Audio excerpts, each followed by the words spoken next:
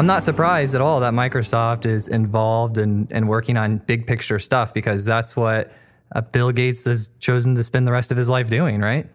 Yeah. That guy's awesome. I mean, and it's incredible. I mean, like, that's another thing. Like, you spend a little bit of time talking with Bill about some of the things that they're discovering. Like, he gave a talk so Microsoft does this CEO summit every year where we bring, the CEOs of a bunch of big companies. And one of the things that Bill does every year there is he gives a little talk.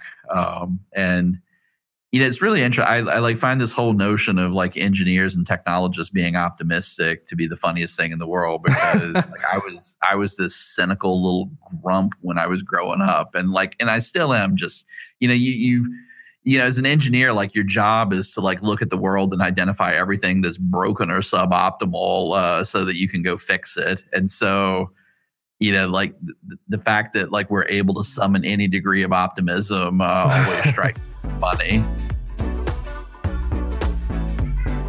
Thank you so much for coming on and hanging out with us. I do have one last question, if that's okay. Yeah, it's totally okay. Okay. Are you a fan of Elon Musk? I am. I admire Elon a lot. I mean, there aren't many folks who can go off and create a space company and a payments company and a company that like maybe will solve both a transportation and an energy crisis that we have. So yeah. let's say that he creates a time machine, right? Yep. He invites you over, you jump in the time machine, you get to go back 10 years and give yourself one piece of advice. What would it be? That's a super interesting question.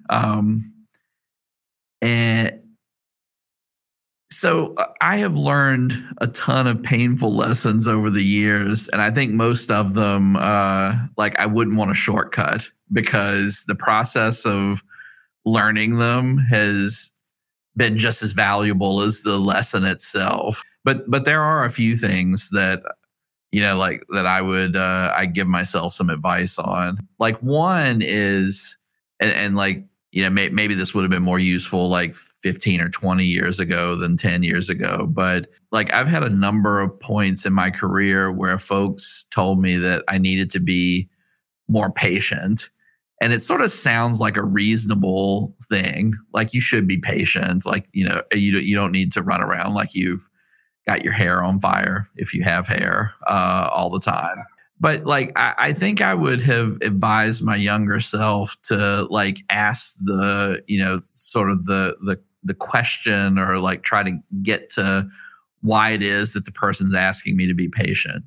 So like sometimes people, like, especially like when you're thinking about like a career development conversation, like you want to be promoted, like you want somebody to give you the next degree of responsibility or whatnot, and they tell you you're patient, like, it's just not actionable. Like, there's nothing to do, with that other than wait around, and like, that's not a productive use of your time. And like, sometimes people are telling you that just because they're being lazy, and sometimes they tell you that because they're waiting for you to ask the next question about like, what really should I be doing while I'm being patient to make myself more ready for this next thing. And sometimes they're just stalling because they've got a problem that they're trying to solve. Like, I can't give you this job because it's going to piss off like these other people. And that's not your problem. That's theirs. And it's a real problem, but like, they should just tell you up front, like why they're asking you to wait, rather than like have you walk around being frustrated. So like, like that would be the advice to my younger self, is like, don't just accept, be patient, as sort of a prescription for how you should behave. I like it. That's great advice. Awesome. Kevin, dude, we did it. We made a podcast together. It's been a ton of fun. Yeah. And now it's complete. It's been just the most amazing time ever with you. I'm out in San Francisco next week, but it looks like you're traveling. So I'm going to have some lunch with Fred at SIF Science and let you know how that goes and see all those great people out there. But if I'm ever around and you're around in the same town, I would love to see the Microsoft offices, take a look inside the Empire. I'm super interested personally in HoloLens. I'm going to get one the next time I can get my hands on one so I can program up on it a little bit in my free time. But yeah, it would be really cool to shake your hand, say hello, and see what you're working on in person if our travel schedules ever collide. Yeah, for sure. When you're in town, let us know. Like somebody on my team at the very least would be more than happy to give you a tour of Microsoft, even if I'm not in town. But I'd love to meet you and maybe go grab coffee or lunch. Sure. Your team, by the way, interacting, like I have my Jackie and my Jake interacting with your team, nothing but the most beautiful, amazing things to say. It's been an absolute pleasure interacting with Microsoft from the moment I reached out and until we've wrapped up this podcast. It's just been awesome. Awesome. Well, I really appreciate that, and I'm sure they will be happy to hear it. If you ever need anything at all, just let me know. Send me an email, reach out, and I'll be there. Whatever you need. Awesome. Thank you so much, and vice versa. Don't hesitate to reach out to us if you need something.